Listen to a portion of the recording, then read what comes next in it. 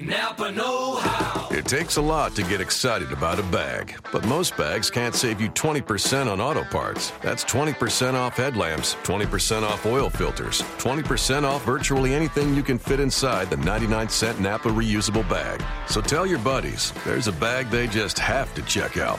Quality parts, helpful people. That's Napa know-how. Napa know-how. At participating Napa Auto Parts stores while supplies last. Minimum 3 items. Exclusions apply. Offer ends 10/31/17. You are Locked On Cavaliers, your daily podcast on the Cleveland Cavaliers, part of the Locked On Podcast Network.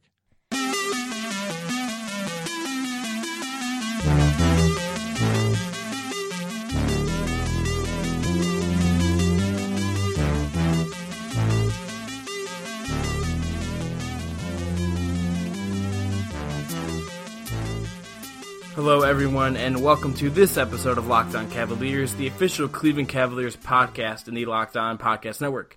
As always, I'm your host, Chris Manning from Fear the Sword and Hardwood Paroxysm, and today I'm joined by one of my colleagues over at Fear the Sword. He's the managing editor at Fear the Sword. It's David Zavok. David, how's it going? Hey, good. How are you? Good. It's good to have you back on the show, and we're going to talk today about something, or a player, rather, that you and I both, I would say it's fair to say we're fans of. And in a weird way, I think he's the Cavalier that draws at least right now, that draws the most overall kind of variety of takes from basketball Twitter and the basketball writing community at large, and that's Kyrie Irving. He is in a lot of ways the future of the Cavaliers. He's the guy that set up the Cavaliers when LeBron left the first time after they were just lucky enough to get him in that draft. And he obviously played a huge part in them winning an NBA title because he hit the shot that sealed the Cavs' win and helped them came back from 3-1 against the Warriors. He had a pretty overall good postseason. But I'm here to talk with David about this because we talk in G-Chat, and one of the things that he didn't think has been talked about enough was Kyrie's playoff. So David, you look at that playoff run for Kyrie. Do you have any just general takeaways from it that you think maybe haven't been discussed enough and would have sort of been a very LeBron-centric, and deservedly so, LeBron-centric post-title run? I think, if you go, if you really want to take things, I guess to the furthest thing that I've sort of started to think about in the wake of the Cavs run, it's that the way that we sort of want offenses to look is coloring or changing or sort of it's leading to almost bad analysis in terms of how we talk about players around the NBA, but specifically maybe point guards and specifically how people score.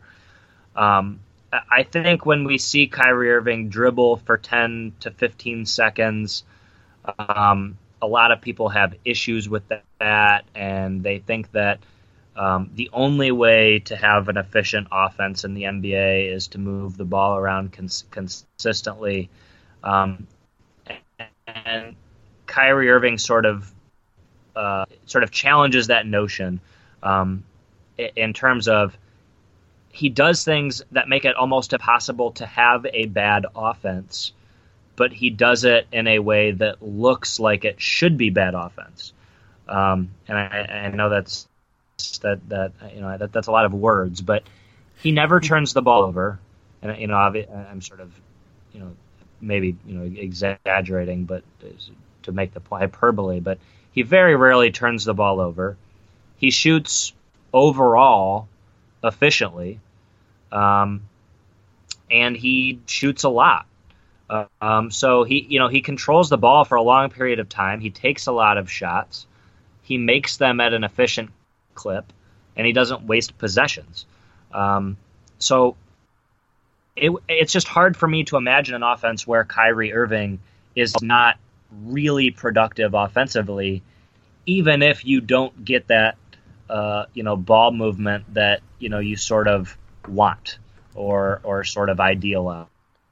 And I think there's just some holes in the way that people analyze what he does. Yeah, I would agree with that. I think there are critiques of Kyrie that I think are fair. I think there are times where he does over dribble and he puts himself in these situations where he has to make these really hard shots. But when and this is frankly most of the time when he's super engaged, when he's being concise with his dribbles, when he's attacking, when he's just kind of relying on his skills and not just kind of going through the motions a little bit, he is freaking spectacular. Like, for my money, there are very few players in the league that are as fun to watch as Kyrie when he gets going, and he's one of the.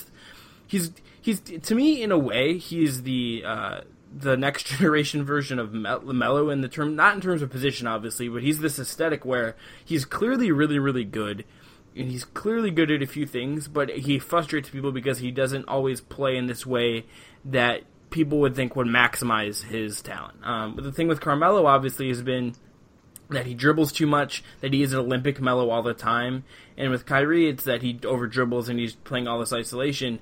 But I think you're hitting on the point here is that I would argue this, the Cavs really were not set up to really be a team that swings the ball around and moves it and does all this stuff.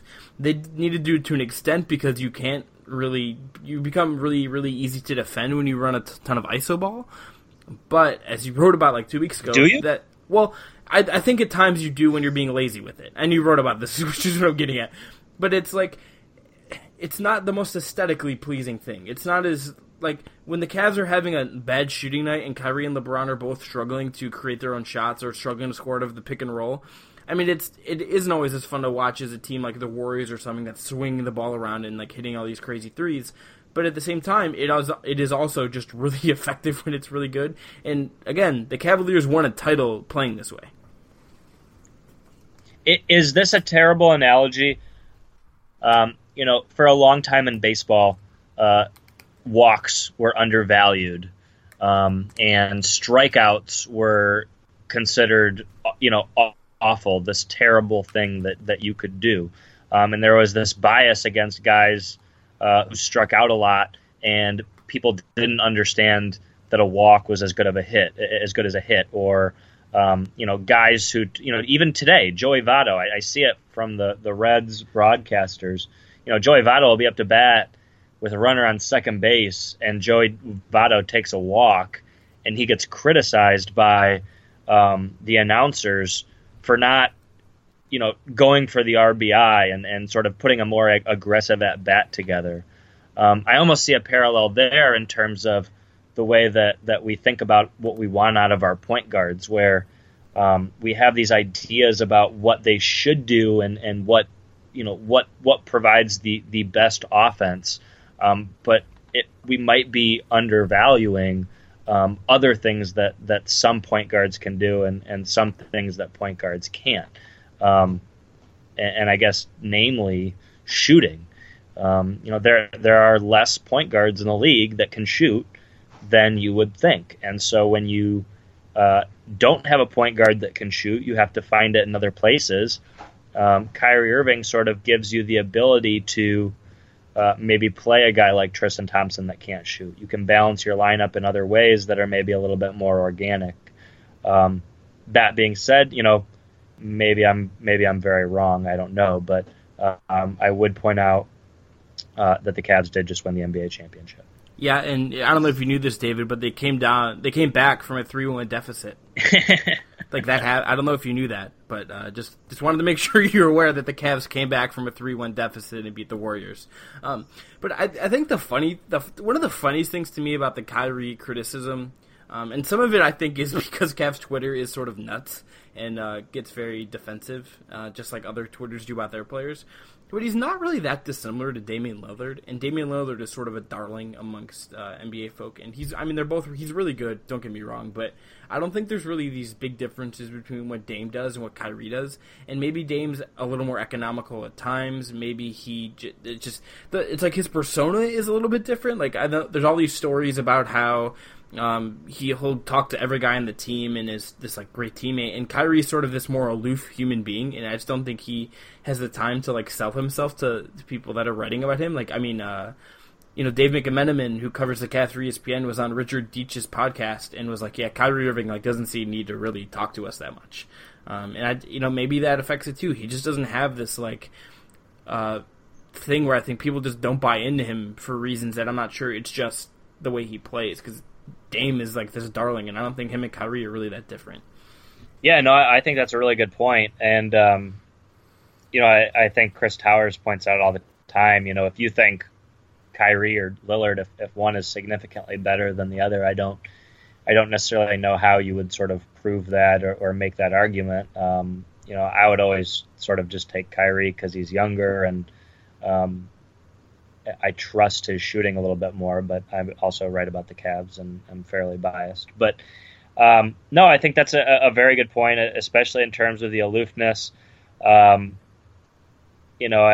think you could also point at it the other way, and I sort of wrote about this before Game 7 of the NBA Finals.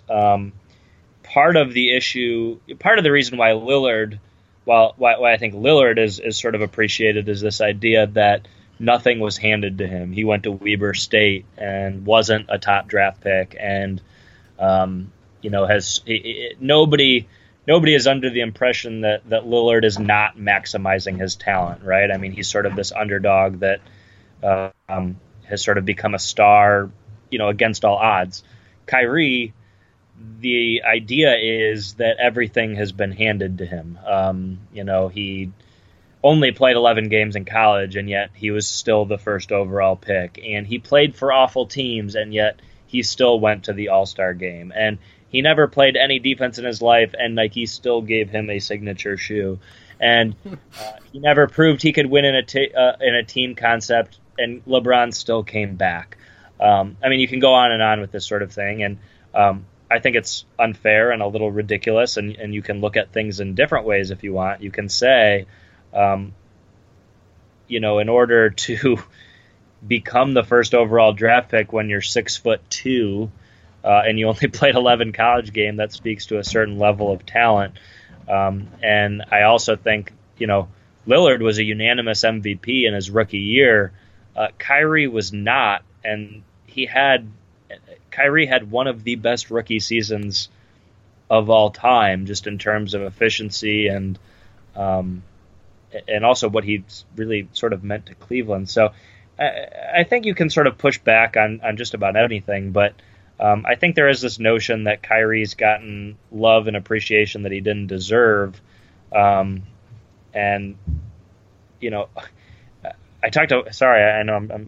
always sort of run long when we have these conversations. No, it's okay. It's good.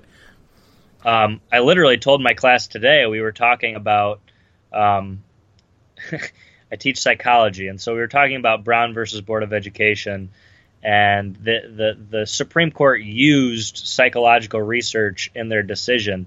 This was like a legitimizing force for psychology. It was still sort of a new topic of study at universities, and it was a big deal that the Supreme Court would use psychological research.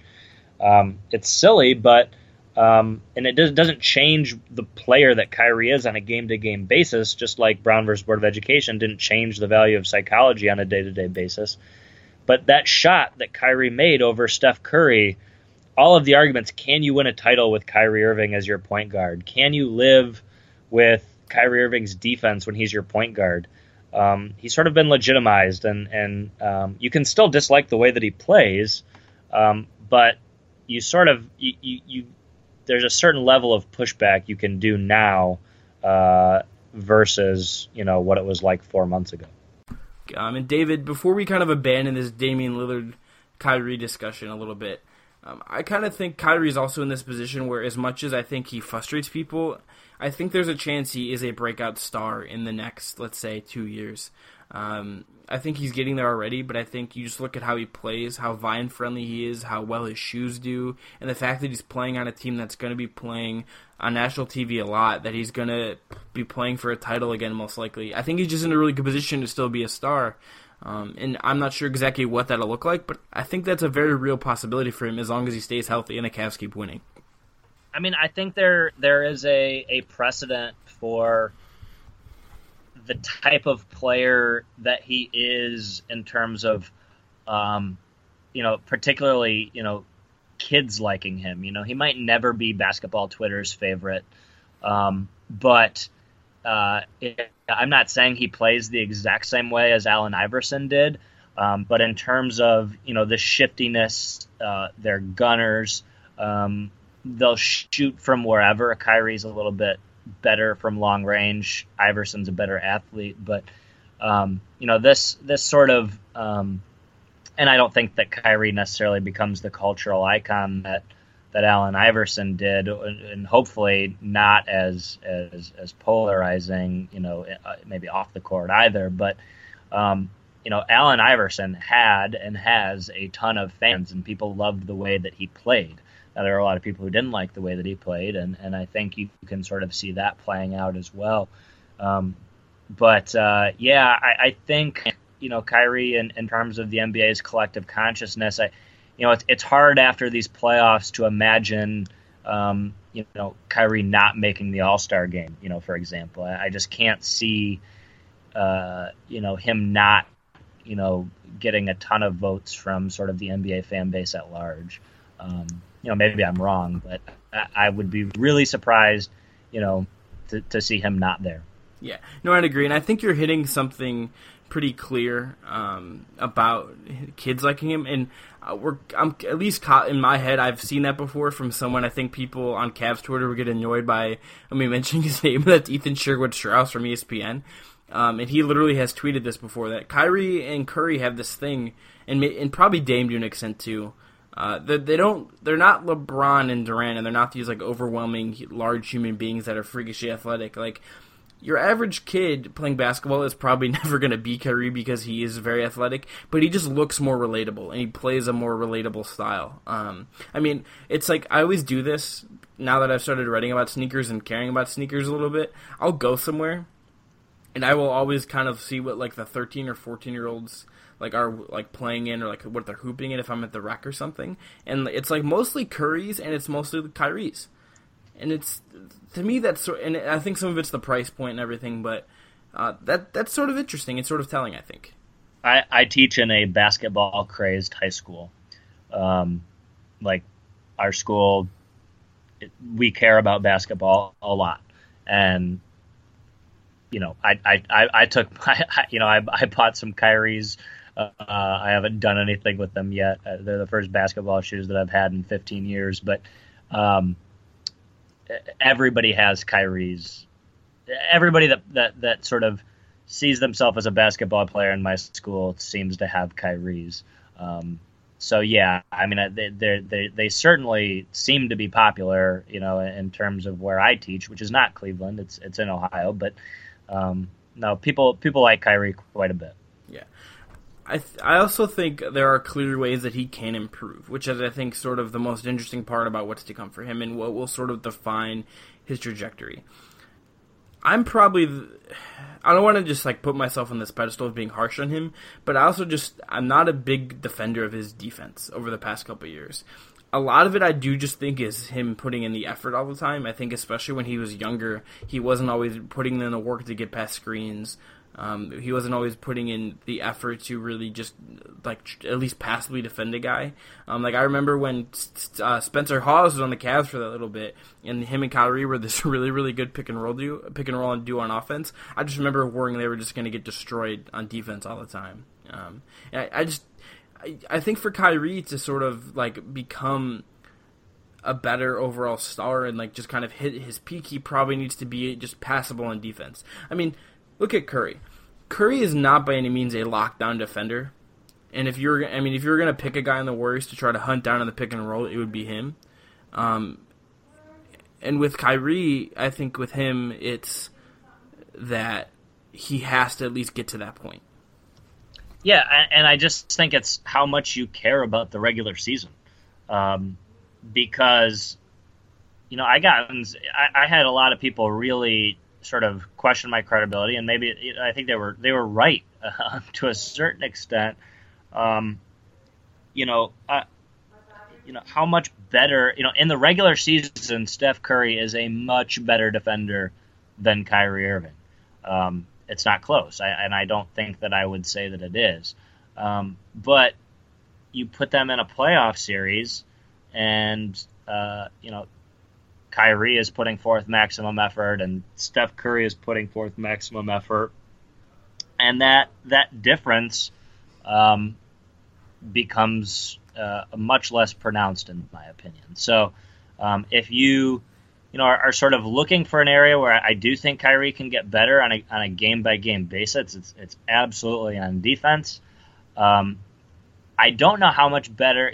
I'm sure he can get a bit better than what he did in the NBA Finals, and he had games in the NBA Finals where he was better than others, and you also just get lucky with Golden State missing some shots. And I still think it's crazy that Golden State didn't attack Kyrie more with Draymond when they got those speeches, but 100% agree. Not speeches, but switches.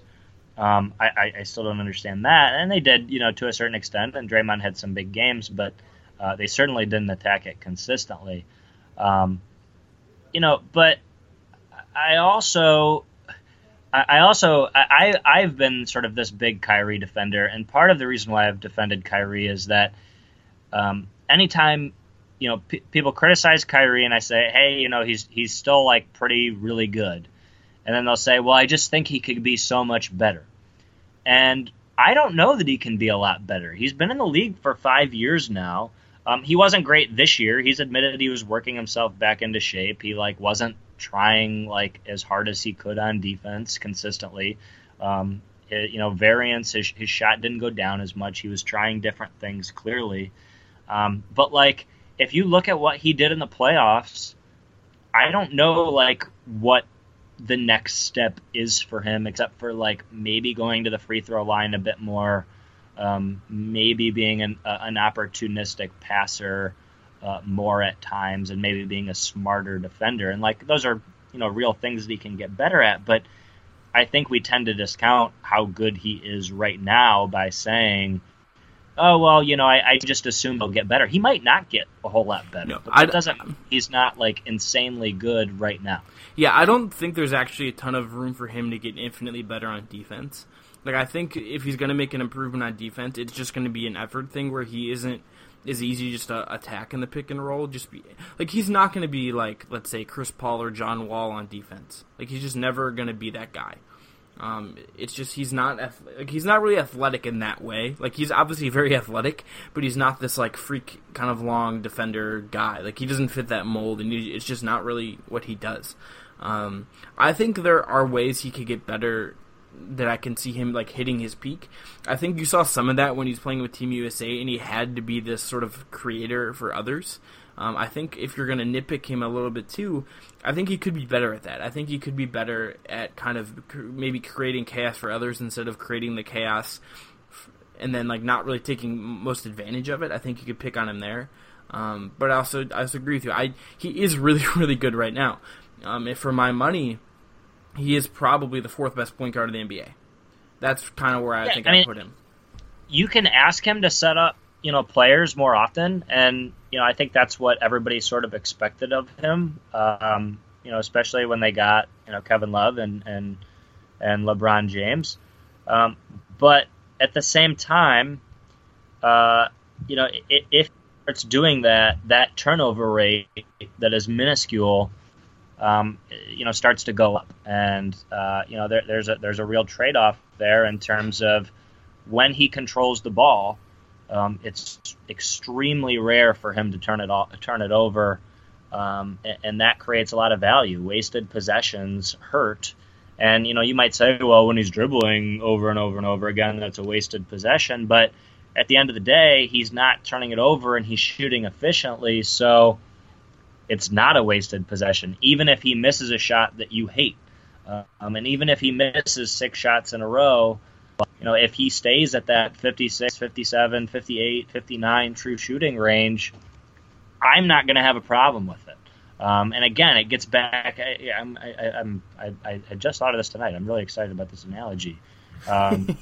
It's the on base percentage. Yeah, he might strike out a lot, but he also gets on base a ton and provides value pretty fairly consistently. Yeah, I think there's something to that, and I also think there is going to be a time where he has to sort of blend his realities. LeBron is obviously still great right now, but there's going to be a point where even if it's just him in the regular season having to do this, or if it's a full-time thing, he's going to have to cede some of what he does to Kyrie. There's really no one else the Cavs have or really reasonably can get that can sort of take on some of those distribution roles. You could certainly give Kevin Love more to do, and that's like a whole other rabbit hole to dive down at some point, because it's just I think it has to be talked about at some point. But Kyrie is the logical guy to do some of what LeBron does in terms of creating and initiating things and maybe carrying bench units or something. I don't really know, and I think that to me is sort of if Kyrie's legacy is going to be cemented. It's already in some ways being defined because he won a title, because he hit that shot over Curry, because he has just won so many awards. But the metal of what he is and what he will become, I think, is going to be sort of solidified and kind of determined once LeBron gets to the point where he has to just give some of what he does to Kyrie. I mean, like, that's all true, but, like, I'm looking at this, I pull this up. This is in the history of the NBA playoffs. Players that have played 10 or more games had true shooting rates over 57, turnover percentages lower than 11, and usage rates 29 or higher. And those are arbitrary numbers, but Kyrie actually meets the threshold very easily for all of them. So, for example, I used turnover percentage 11. Kyrie's was 9. And usage percentage, I used 29. He was over 30. The closest one is true shooting. I used 57, and he was at 57.4. But, I mean, he meets these standards very clearly. Only 10 players in the history of the NBA have scored that efficiently in the playoffs and not turned it over at that level, and also had such a large role in the offense. In the history of the NBA, only 10 times has that happened. The first is LeBron James in 2008 and 2009 in terms of win shares. Michael Jordan then did it 3 times. And then Kyrie Irving has third. He's third in terms of players, 5th in terms of actual seasons, if you're going by win shares, which are not great, but there's 10 people. Let me see how many people are on this list. There are 8 people on this list. Michael Jordan, LeBron James, Kyrie Irving, Shaquille O'Neal, Bernard King, Amare, Karl Malone, and Patrick Ewing. Those are arbitrary, numbers that I pulled out. But again, I just don't understand how you could have a bad offense, which is where he gets so much criticism, when you don't turn it over, when you shoot efficiently, and you have a large role in the offense.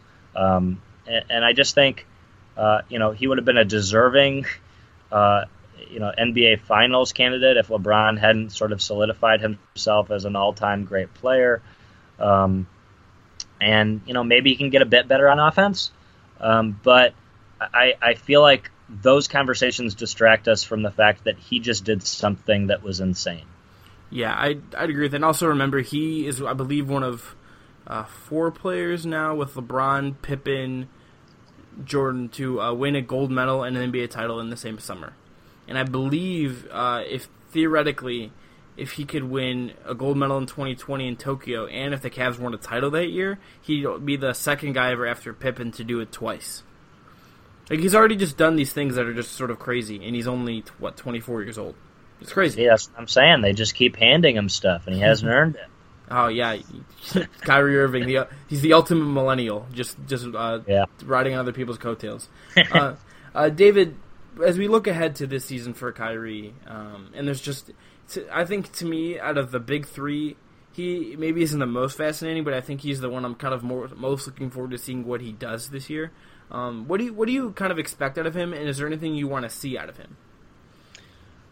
It's up to him, and it's up to the variance gods. I think if he was engaged and felt very strongly about the regular season, like maybe Steph Curry does, maybe you'd be pushing 60% true shooting rate.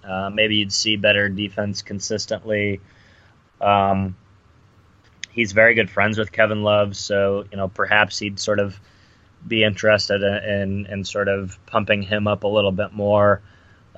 But he's already kind of said, in terms of his Team USA performance, that if he doesn't come to camp in tip-top shape, if he spends, a bit of September off, after having such a long season off of knee surgery and then playing for Team USA, I would understand that, and I think the Cavs would understand that as well. So, I think I'm sure he's disappointed he didn't make the All-Star game last year, so I would assume that's something that he cares about.